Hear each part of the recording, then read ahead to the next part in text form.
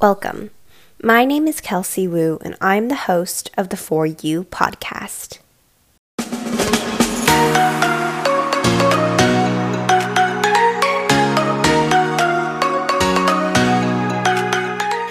Our society today is plagued by the notion that attractiveness and value only comes in one size and in one shape. So many young people feed into this mentality and learn to hate themselves for not living up to the media's impossible standards. This podcast is designed to end that harmful frame of mind and spread the powerful message of body positivity and youth empowerment. In addition, we also hope to shed light on the underrepresentation of minority communities such as the boys and men population, LGBTQ+ community, and the people of color community within eating disorders and negative body treatment and awareness. We also hope to shed light on our initiatives that we've taken to fight that discrimination. By highlighting stories from me, guests, and experts, we hope to empower you to realize that you are amazing, confident, and exceptionally wonderful just the way you are. Now let's get on to the show. Greetings, everybody. Welcome back. So, yes, as always, you guys know the drill. I'm going to congratulate you for coming back for a listen and taking your time to once again invest in yourselves, in your health, and your relationship with your body and with food, because it's really hard to do this, to keep on coming back every week and to keep on, sitting through my talks and, just consuming what I tell you and putting it into practice and making just a better life for yourself. So that's amazing. Not many people can do that. So congratulations. I usually at this point, I kind of just jump into a small update on the organization, but just because of today's podcast, I'm not going to do that. I'm going to save that for a little bit later.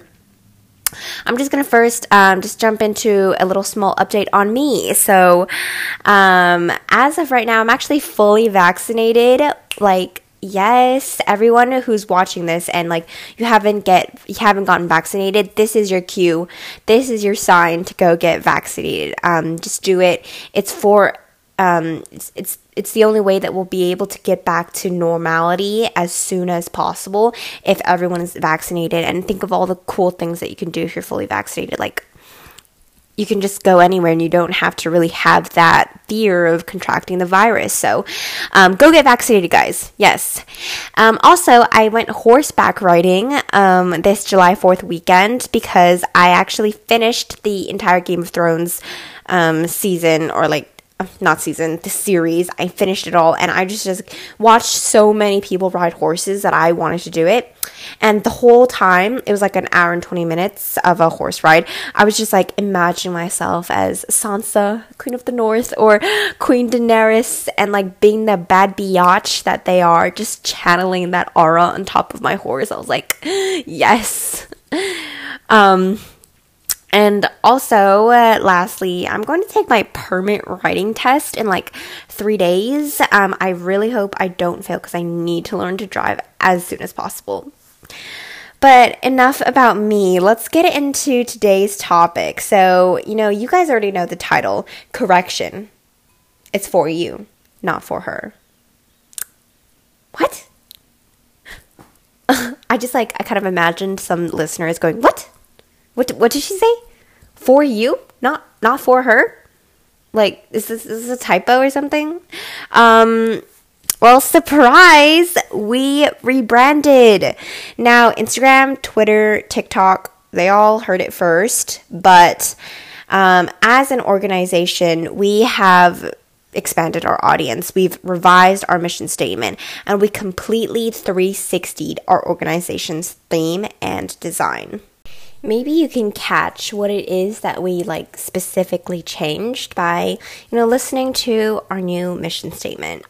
So our new mission statement is empowering youth of any gender, race, or sexuality to develop loving, positive, and courageous mindsets about themselves and their bodies through content media, legislation, and hands-on project initiative. So why did we do this? Why are we rebranding? The rebranding process, if like any of you guys listening have organizations of your own or like, are part of clubs in high school, that like a rebranding process is time consuming. You have to change everything. You have to, like wipe out kind of like all your social media, put in new themes, redesign everything, make a new website, make a new email account, all that. It's like, it's time consuming. Why did we do this? Well, it's important to note that change and adapting with the times, being more conformative to the era and to today's society is always something that you have to be very mindful of, especially when you're running an organization that is supposedly supposed to cater to that audience. We're supposed to be representing youth. We're supposed to be catering to them and giving them a service that, they enjoy. But what we found was that our audience, or the people that we were really targeting, was way too constrictive. By only centering our message to young girls, and specifically young Caucasian girls, we were failing to represent the largely increasing minority pool of youth who were also suffering from negative body image, eating disorders, and insecurity. Now, I just kind of want to put, a disclaimer here. We did not specifically try to target Caucasian young girls. It's just that our theme, our message, our design only really appealed to them. And that's just what we realized. We were not specifically only like we were not specifically trying to cater our services only to this population. We weren't, if we came across someone from the LGBTQ community or like from a different minority race, we didn't say, no, you can't join, but we definitely, our style, our design, and our message just didn't really appeal to them, and we didn't make an effort to reach out and represent them in any way. Personally working in legislation in multiple states, that is, we're trying to protect all youth in all states. And also being a research assistant, specifically studying the disparities in eating disorder and negative body image treatment, all of this really opened my eyes as an activism and as a youth member to just see how unfair and unrepresentative the current eating disorder treatment process and research, and just general public knowledge for that matter, how it's so narrowed into one subject, and that is young white girls. And I'm not saying that like society, or not society, sorry, the eating disorder treatment community, the eating disorder activists and body positive activist people, I'm not saying that we specifically tried to cater to young white girls, but it's just everything that we've done, the designs that we've put out, the forms of communication that we even have, it's all so easy for that sort of population to adapt to and to, relate with, but, there's nothing, it just didn't relate with other populations, with other minority groups. And that's what we found with our organization, and it was really eye-opening to see. Because honestly, there is like little to none research on eating disorders and negative body image within the LGBTQ plus community, the boys and men gender population, as well as the people of color community. In addition to that, as you guys know, I'm working on the Nutritional Care Act. The main thing that we're trying to fight against is that typical insurance that the people of color community has. People of color community, if you guys don't know, is the Latinx, the Black, and the Asian races, and so on, and also indigenous people and others. The typical insurance that they have does not cover for critical eating disorder treatment services like a dietitian service. Most of the people in the people of color community and in minority races communities need to pay for stuff like that out of their pockets.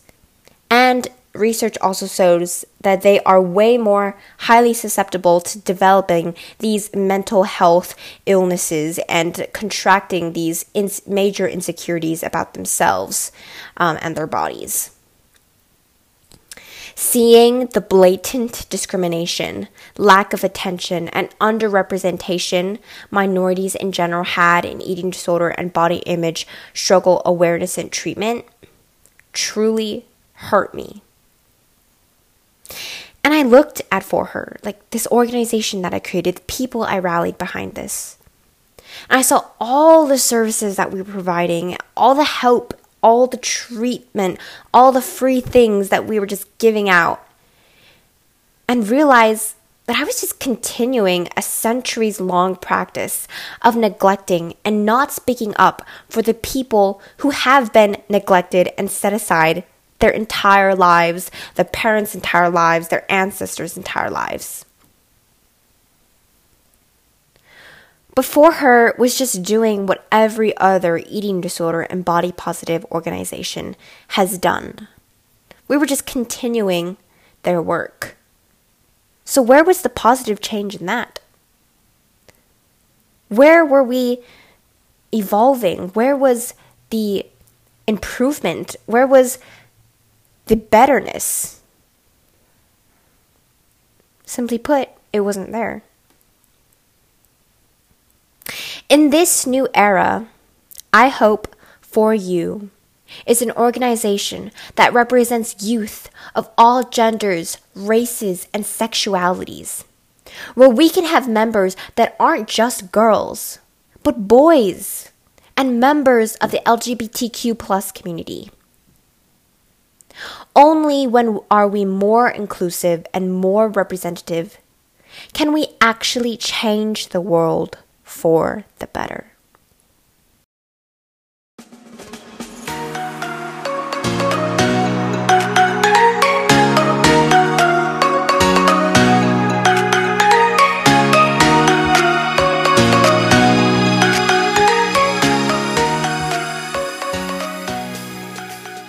Thank you so much for listening to this episode.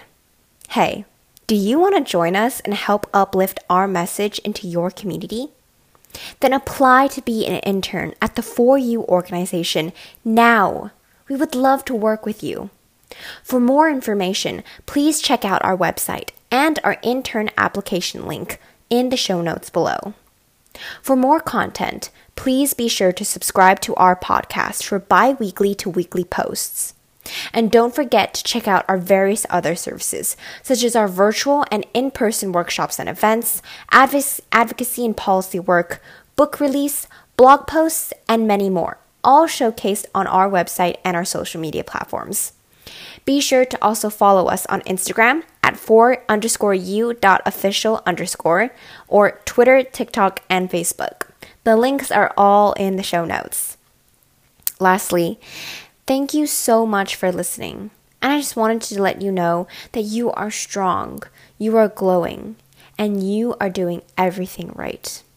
Never forget that.